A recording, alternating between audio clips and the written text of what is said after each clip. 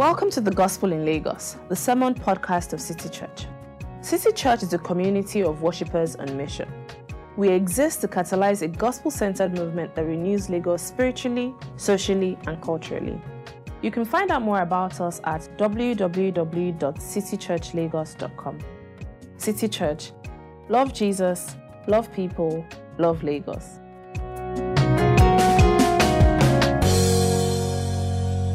Jesus went around in Galilee. He did not want to go about in Judea because the Jewish leaders there were looking for a way to kill him. But when the Jewish festival of tabernacles was near, Jesus' brothers said to him, "Leave Galilee and go to Judea, so that your disciples there may see the works that you do. No one who wants to become a public figure acts in secret. Since you're doing these things, show yourself to the world." For even his own brothers did not believe in him. Therefore Jesus told them, "My time is not yet here. For you any time will do. The world cannot hate you, but it hates me because I testify that its works are evil. You go to the festival. I'm not going up to this festival because my time has not yet fully come." After he said this, he stayed in Galilee. However, after his brothers had left for the festival, he went also, not publicly, but in secret. Now at the festival, the Jewish leaders were watching for Jesus and asking, "Where is he?" Among the crowds, there was widespread whispering about him. Some said, "He is a good man." Others replied, "No, he deceives the people." But no one would say anything publicly about him for fear of the leaders. This is the word of the Lord.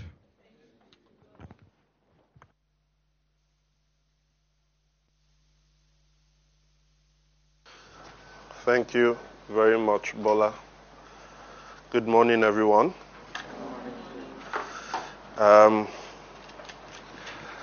Okay, so for those of us who have been coming for a while, you'd know that we're doing a series as we've started the church in January. And what we're trying to do is to look at the person of Jesus Christ. We're saying Jesus is the cornerstone, the foundation of the church. So where else should you start with than with Jesus? And quite often, because we are very, very familiar, the wives here will be wondering why their husbands don't find them that special again. The more you get, as they say, familiarity breeds contempt. And sometimes what we think we know, or who we think we know, we actually need to look at again. And so if we want to be a church that is honoring to the Lord, it makes sense for us to see the person of Jesus. But it's not just seeing the person of Jesus that matters. When we see Jesus, we actually see ourselves. And so we've been doing this series where we've been going through the book of John, and we are trying to look at the person of Jesus. John says that the purpose of writing his book is that you would know that Jesus is the Son of God, the Messiah, but that if you believe that, you would also have eternal life in him. And so we said it's believe and live. So this is our sixth, I don't want to say sixth installment, but this is the sixth sermon that's going to be on that passage, and on this series. And now we're in the 7th chapter of John. All right? So let me start with this. I don't know how many of you are huge fans, but Big Brother Niger is here. Am I getting any woo? I know what's happening. You know how Big Brother is one of those, those secrets that you can't really tell. You can't actually admit outside that you watch Big Brother. But many of us go in and check what's going on there. And you sit down and be like, these two people, what kind of stupid show is this? And you'll be there for 2 hours. Can you imagine? Look at what they're doing. Big Brother is here. I remember when at least he hit Nigeria. This was 2001, the South African one. But it started in the Netherlands in 1999. Since then, there have been over 387 seasons of Big Brother all around in 54 countries and regions. 387. Just think about that. Now, what's it based on? It's based on really the George Orwell's novel, 1984, where you can actually, there's a big brother that can see the things that are going on everywhere. So, as viewers, we are invited into this house, if you can call it that. And then there are housemates, and these housemates are meant to be living a very, very ordinary life. They have no means of communication with the outside world, but we, the viewers, are Big Brother. Big Brother, the all-seeing eye that can see everything that is going on there. Now, the most captivating of these housemates becomes a fan's favorite. They attain fame subsequent to leaving the house. All harmless entertainment, isn't it? Now, as Big Brother points us to, there are many things, many studies that have been done on Big Brother, but I can say at least it points us to one thing, not the only thing, but at least to one thing. How do we as human beings interact with fame? How do we interact with fame? That is, both the people who are famous and the people who make them famous. How do we interact with fame? Now, in our social media age, the ability to get famous, no matter how short-lived it is, and the quest and admiration for fame, the quest and admiration that we have for famous people, irrespective of how they get that fame or how they've attained to it, we've probably never had it this large, this huge. It's never been this heightened. Now, I say that irrespective of how they got it. Some of us will have seen videos of a former governor of Delta State last week, and he came in. Forget the triumphant entry of Jesus Christ. This was something else, right? Now, whether you like the man or not, he's a convicted person, and people will ask, what's the basis of actually, that kind of entry? But, he is famous. In Lake Alder's, the company, not him, but they release this State of Church report every year. And in the 2016 report, they were considering those who are most influential to the to the globally, not globally, nationally, the youth of Nigeria. Now, the southwest region, where we are as Lagos, they asked them, who are the people that are most influential in your life? The most influential, and these are Christians, right? Young Christians. The most influential people in their lives. By a margin, by a significant margin, the number one was entertainers. After entertainers was business moguls. Next to those were bloggers and journalists. And then after that, you had pastors. So I read that and I thought, I am definitely in the wrong job. All right? So, again, all these are very famous people. You have entertainers, you have business moguls, and then you have bloggers and, celebrity bloggers and all those things.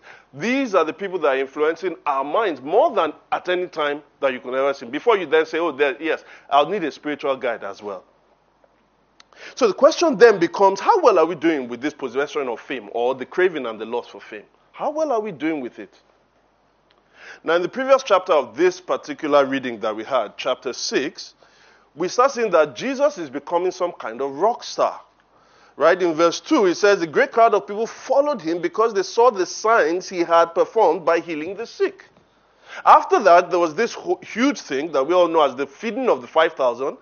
He fed 5,000 people. The next day, people were looking for him. Verse 24 of chapter 6. Once the crowd realized that neither Jesus nor his disciples were there, they got into the boat and went to Capernaum in search of Jesus. They were looking for him.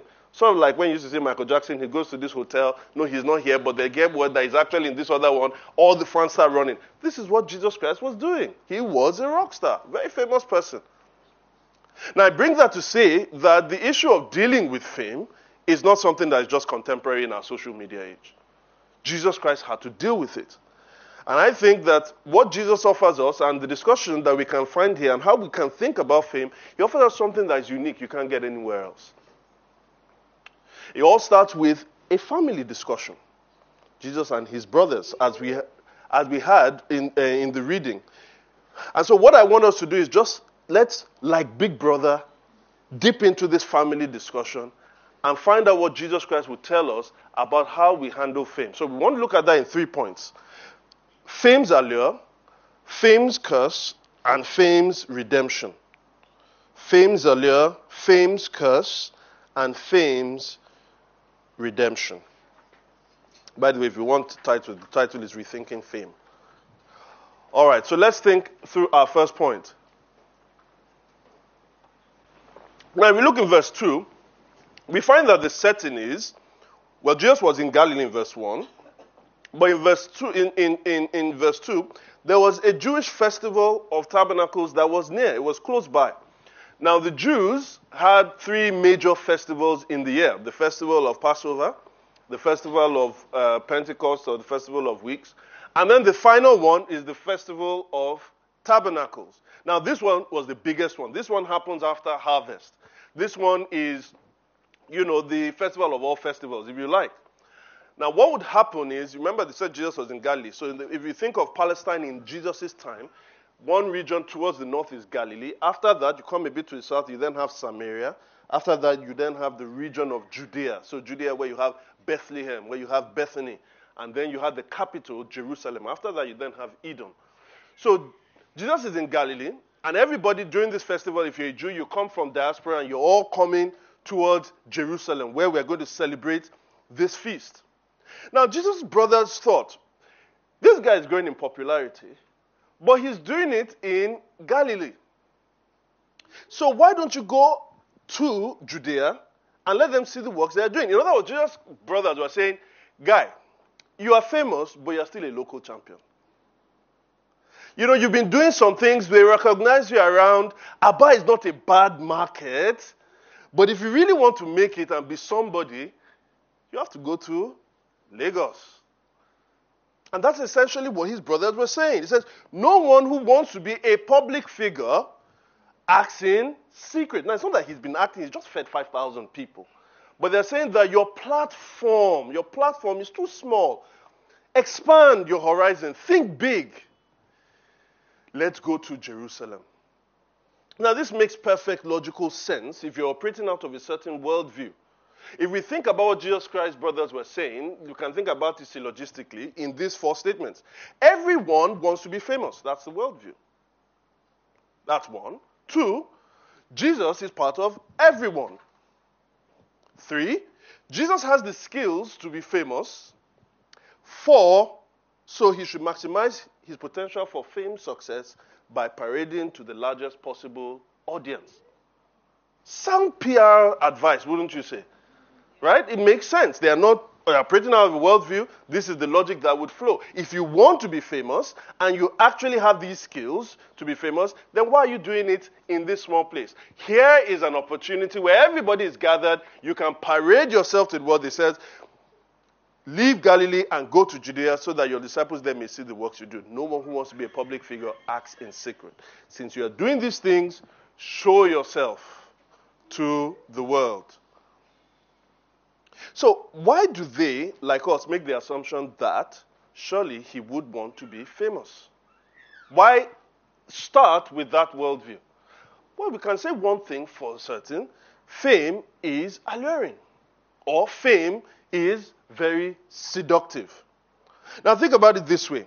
If you are well known in our society and in this society and in many cities of the world, if you are well known, you are offered a life of wealth, connections, power, influence, and adoration. Now, in our society, all of these things are valued. So if you possess these things that are valued in our society, then it means that you have value. To possess the things that are valued means that you yourself are valuable. Fame is very seductive because fame tells you that you are somebody. And nobody wants to be a nobody. Now, a lot of famous people, when you read some of their interviews, the thing that haunts them the most, the thing that drives them the most, is a fear of going back into not being known, a lack of notoriety. In fact, in our society, we scoff at people who have ordinary powers, mundane. No one really knows you. We call it mediocrity. And who wants to be mediocre, do you? Some of us have felt the rush, even though we don't have a huge platform, right? You have 350 followers on Facebook. You carefully pass that quote, or you perfectly give that nice pout for that picture, right? Everything is set, and the next thing is that wonderful button, share. You post it. You put the phone down. You pretend like you're going to wash plates or something. Did somebody call me? What happened? And then you pick the phone. There's no phone call. Facebook. Notifications. 2 likes. Only 2. Latin call. We know the rush. My wife once had, there was someone that wrote to her after it was his birthday, and she hadn't spoken to this guy in years. But I think she reached out to him, or he reached out to her, and then later the guy now writes a few minutes later, and by the way, thank you for not wishing me happy birthday as every other person has. Like, now, wow. I apologize if I didn't wish you happy birthday on Facebook, all right? You will get a belated birthday. But we know the rush of having yet another like. We know the rush of having yet another retweet. We know the rush of yet another follower. Basically, we are saying that if they like and they follow and they retweet, we are famous. And if I'm famous, I am somebody.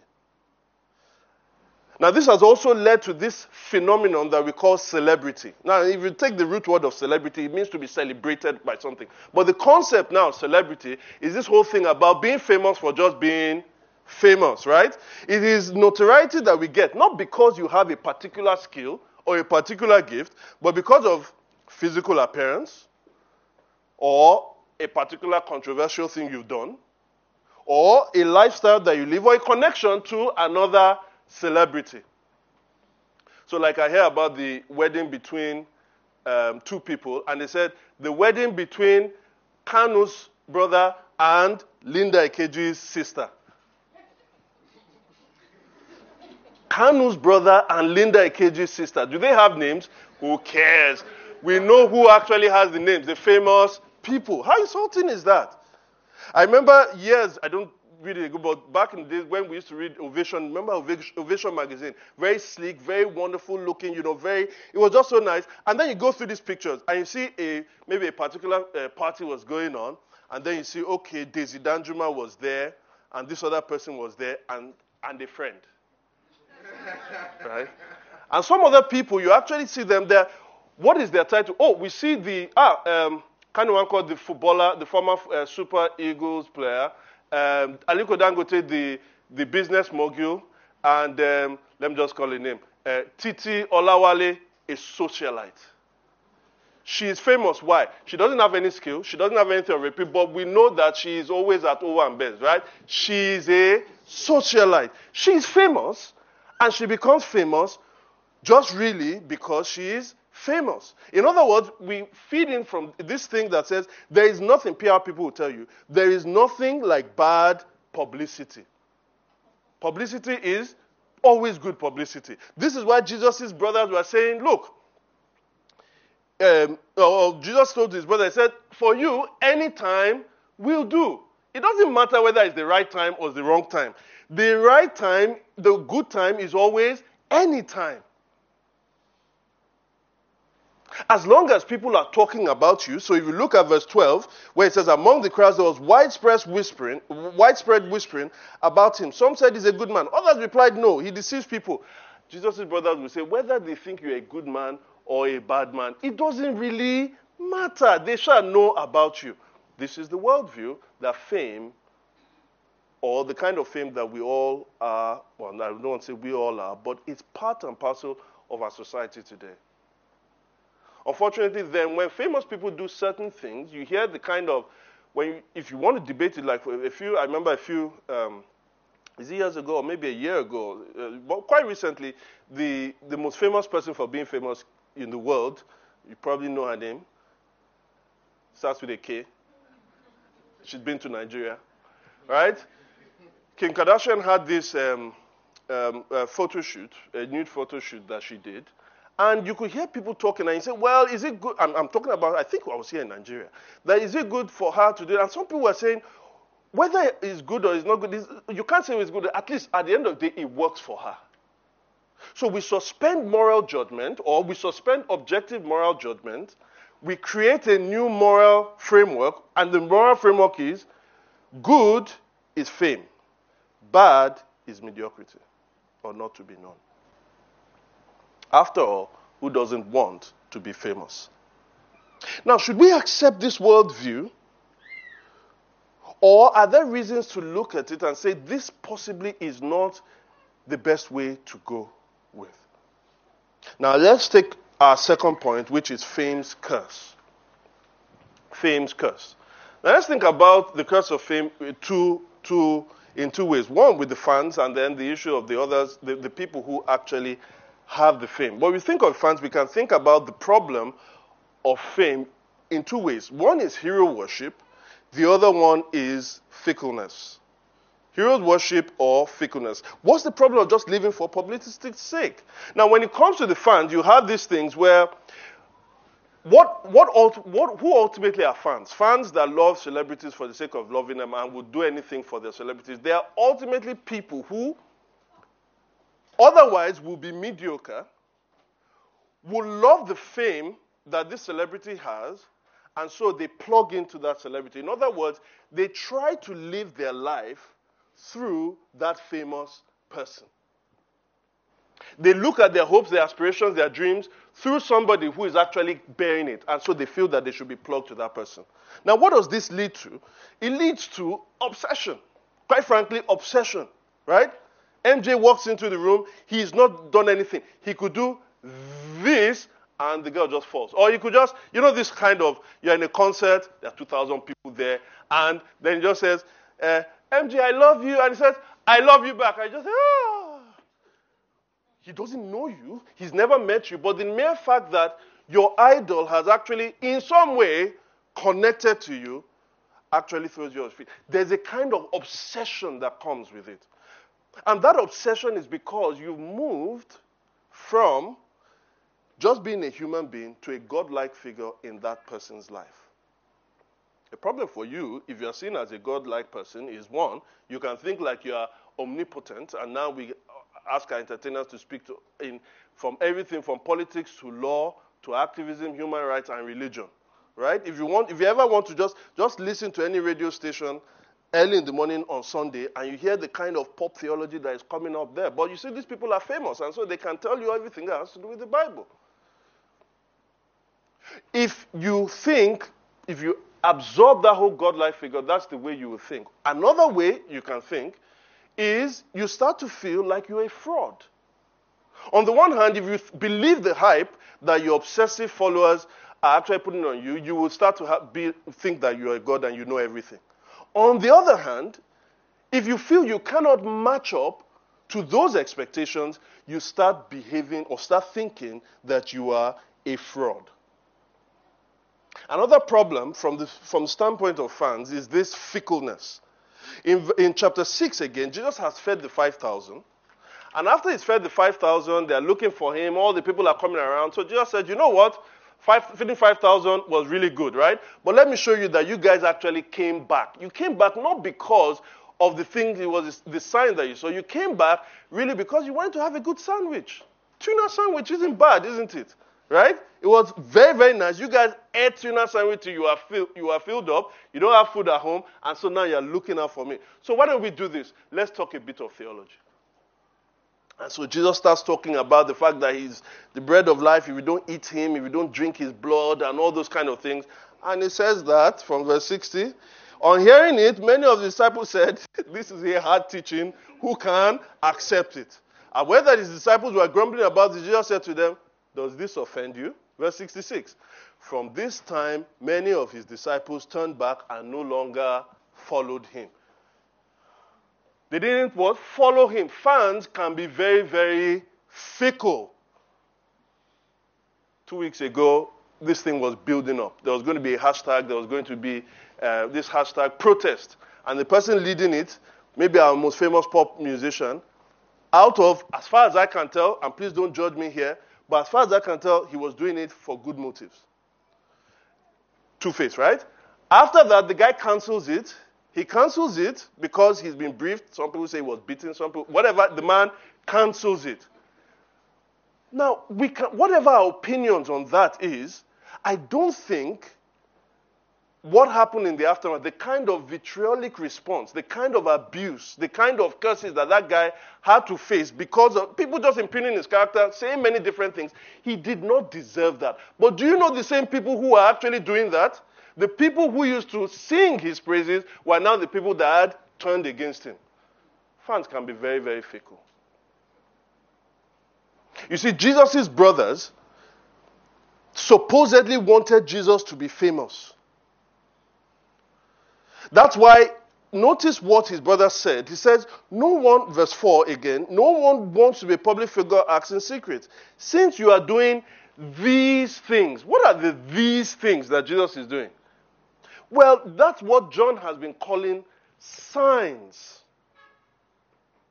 What John, the apostle, has been calling signs, his brothers call these things. Now, why is that important? As we've been saying, when John has been talking about the miracles that Jesus did, he's saying that these are signs pointing to something about the identity of Jesus. His brothers are seeing the things that he's doing, and they're saying, this guy wants to be a public figure. They see it as some kind of magic, some kind of trick, some kind of, it's nice, but we still know you're still our brother. Maybe they even wanted him to be famous because of their own selves, right? Because then they can be the brother of Jesus, and that may open up some contracts to them. The point is that they didn't see it as the signs of who Jesus truly was. They saw it as a means for something else. This is why in verse 5 it says this, for even his own brothers did not believe in him.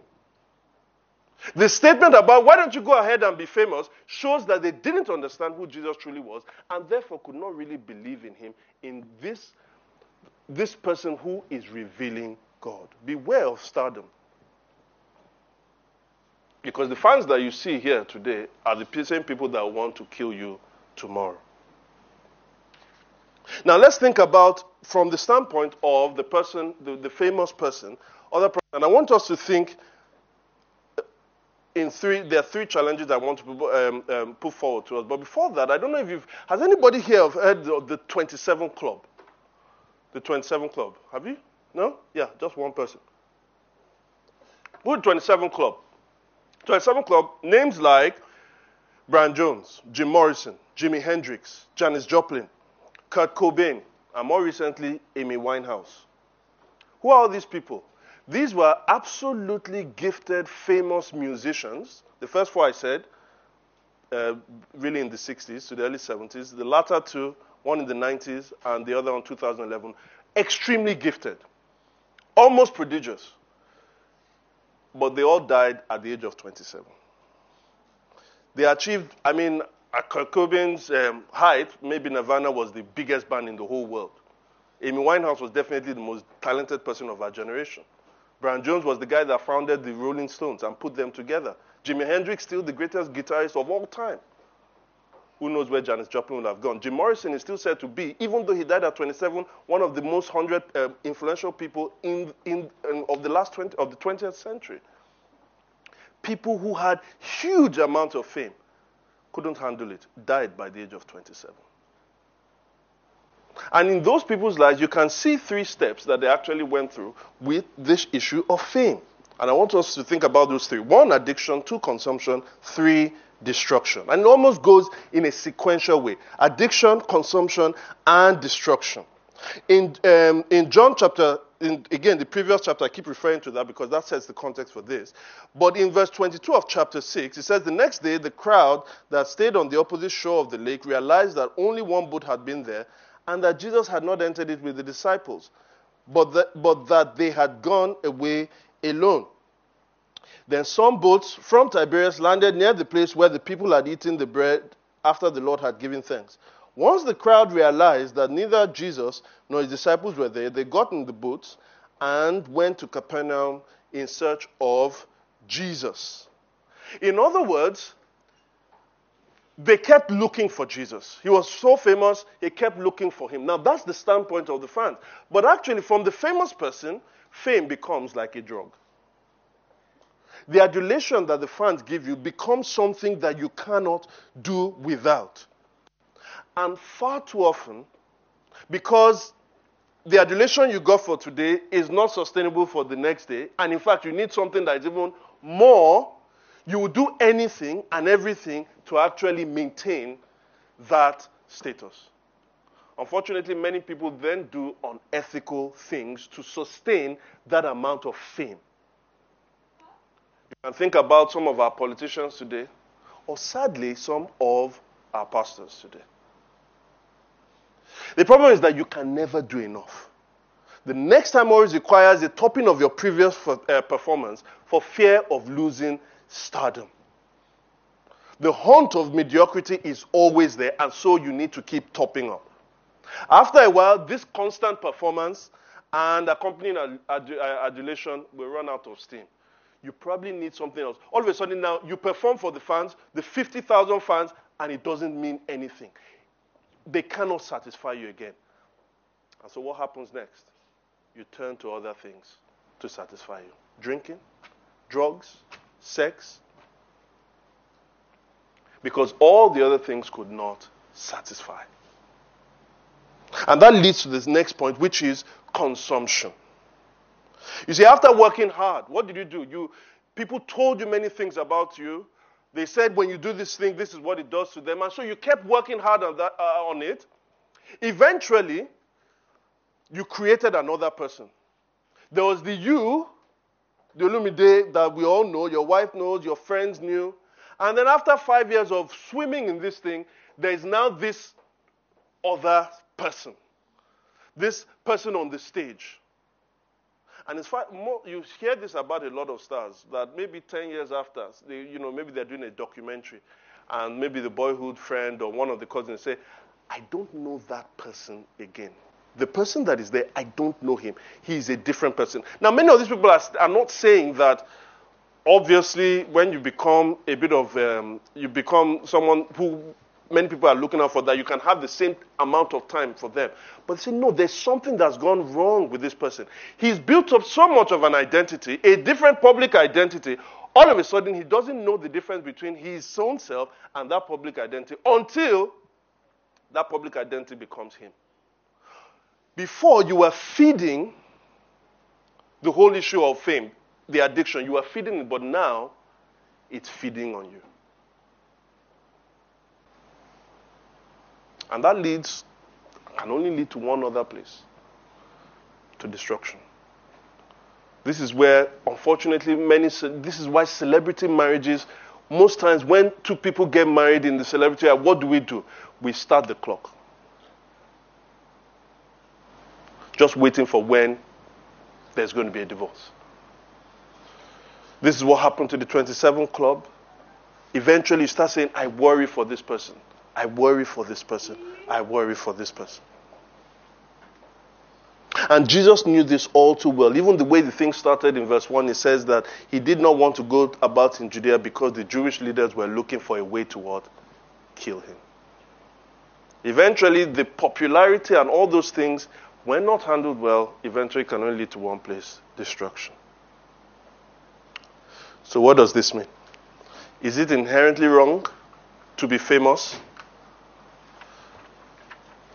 Final point: fame's redemption. Now the answer is no, it's not. In fact, we've already said that some people are going to be gifted, are going to be known because of certain things that they do. God grants them certain gifts. And so there's a difference between just being a celebrity and being someone of note. The question is, how then do we deal with it? How then do we redeem faith? How then do we appreciate, acknowledge people who are famous? Or how do we, if we have that kind of power, how do we handle it? You see, Jesus never sought fame for himself. We saw that you can see that in verse 50 of chapter 8. I am not seeking glory for myself. The problem here was that they assumed that Jesus, the brothers, assumed this worldview, and that Jesus also had this worldview that he just wanted to be a public figure. The only reason why he had these things, after knowing that he had all these gifts that he had, there's only one way you can be going, that you want to be a public figure. Sometimes we pray for our children like that. Say, they will know you more than they will know me. Your name will be heard in the diaspora. Your name will be, isn't it? We pray for fame's own sake. And Jesus is saying, hang on, no. In fact, in verse 14 and 15, when people were looking for him, he said, not until 6:14 to 15. Not until halfway through the festival did Jesus go up to the temple court and begin to teach. The Jews there were amazed and asked, how did this man... Oh, wrong reference. Jesus actually... Okay, no, the reference is still to 6:22 to 24, where Jesus, after he knew that people would be looking for him, eventually started to take himself away. He would go into solitary places. Why? It's not that Jesus was totally running away from fame, but Jesus knew how to regulate and control his fame. If we don't know how to control some of the things we do, whether it's our social media presence, if we don't know how to rest, if we don't know how to pray, reflect, and give time to reflect, and just downright say no to some things, we'll be in danger of the public actually redefining us.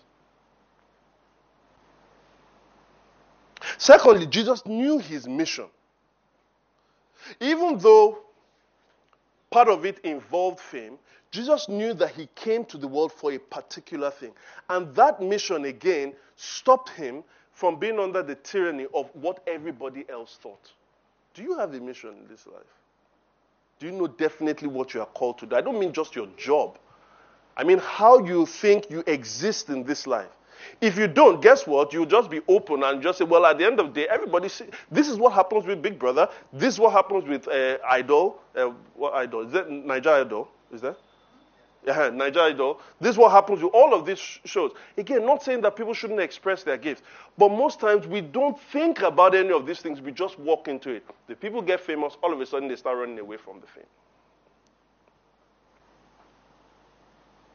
Now, Jesus is telling us basically this.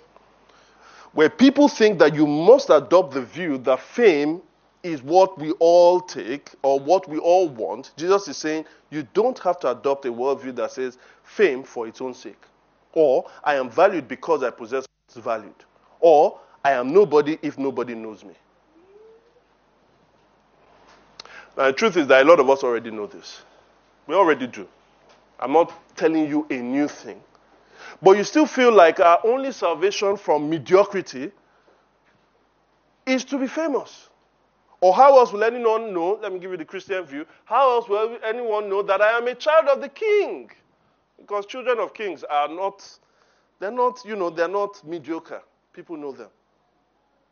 Or some of you say, Femi, I know this, but I simply lack the power to not adopt any of these views. And as I want to close today, I want us to think through how Jesus not only just tells us what to do or what we shouldn't do, he gives us the basis and the power for doing so. He gives us the basis and the power for doing so. If I ask the question, if I said, Shino, what's the time? And Shino will probably say, Femi, it's 11:15. Right?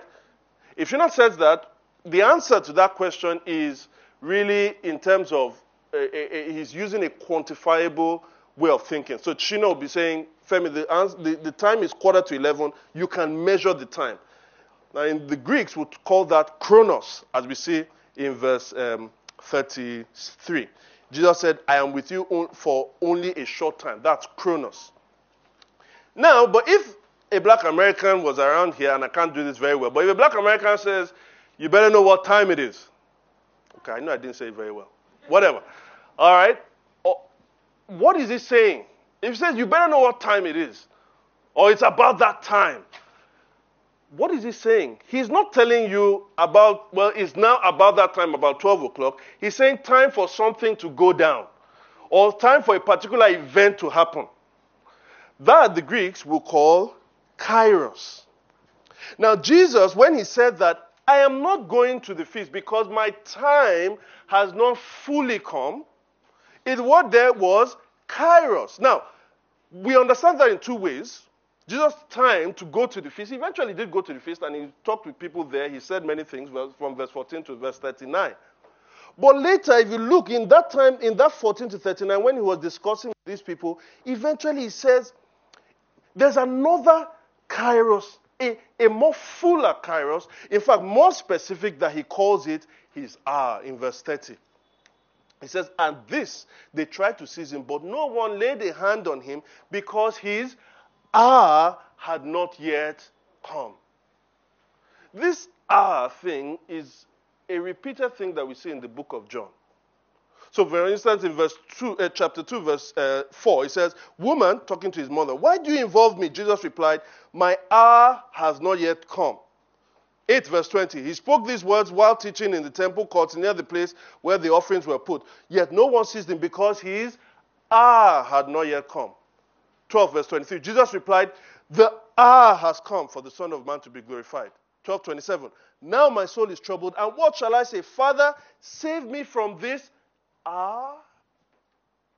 What is this hour? Because Jesus is saying, on the one hand, I can think to be saved from this hour. Eventually, the hour, because the hour did come, the hour was the time when this so-called famous Jesus was now seen publicly in Jerusalem, but he was seen publicly not as a famous person, but as an infamous criminal. Jesus now was put on the cross, on display. A criminal was exchanged for him, someone that caused an insurrection, and now he was put on the cross. The most shameful way to be killed during that period of time. If you and I think about this, if we truly see fame as being recognized by the people who matter, and being recognized by a large number of people, then to be the most famous person in the world is to be recognized by God, isn't it? But the funny thing is that all are lost for fame for its sake, or our inability to handle fame well makes us recognized by God, but not famous, but infamous before God. And really, to be a Christian is this, and listen to me very closely. To be a Christian is to be recognized by God in Jesus Christ. Is to say that because of my infamy before God, Jesus became infamous on my own sake, so that when I believe in him, I can become famous. Not famous necessarily for people to see, but famous before God. Because he was made to be sin who knew no sin, that we may become the righteousness of God in him. Jesus Christ went in the ignominy of the cross, the death on the cross, so that God can favorably be disposed towards us. You know what that does? It means that we now have fame with the one that truly matters alone. That is God. And that's the gospel. This works out amazingly in our life. It frees us from the tyranny of living for others' opinion, because we now have a secure identity in Christ. So, what if you're not a famous person here? What if you have no influence, no power whatsoever? You've always worked for people. You've always been the dark sheep in the family. What if you are not famous? Fine. Because you have fame with God. And what if you are the kind of person that does have influence, that does have some kind of fame? You see, the good thing is, since you don't obtain your value from what people say, it means that you will then use the influence and the power that God has given you. You will be free to use it for the good of people and not in a way to serve yourself. But at the same time, what if that fame goes away? What if, like Two-Face, all of a sudden the people turn against you and their opinions change? Well, guess what? You will not be crushed by it, because you never built your value on the fame, on the opinions of what others say. This is what Christianity offers to us. Neither says fame is terrible, nor fame is fantastic. Whether you're famous or not famous, the most important thing is this: are you famous with God? Let us pray. Heavenly Father, we thank you for your word. We thank you for how you minister to us. We thank you for how you help us to think through the issues that we face in this world, and showing us how Jesus is always the answer. But not just Jesus in a superficial way. We had to know him as the Son of God who died for our sins and was risen again. As it says that after this death, Jesus was eventually glorified. He was glorified, and now is given a name above which no other name can come above. That name of Jesus, every knee will bow and every tongue confess that he alone is Lord. We see him, and now we see ourselves. We thank you for the freedom of knowing him, of not forming our own opinion, our identity based on what people say, and the freedom that comes with being able to do good for the sake of others and not to feed into our own brand. Help us, O Lord God, as we think deeply about this. We pray that your Spirit will be there to make Jesus famous to us so that we derive our own fame in him. We ask this through Jesus Christ our Lord, we pray. Thank you for listening to the Gospel in Lagos. We pray you've been blessed by this message. To learn more about City Church, visit www.citychurchlagos.com. City Church. Love Jesus, love people, love Lagos.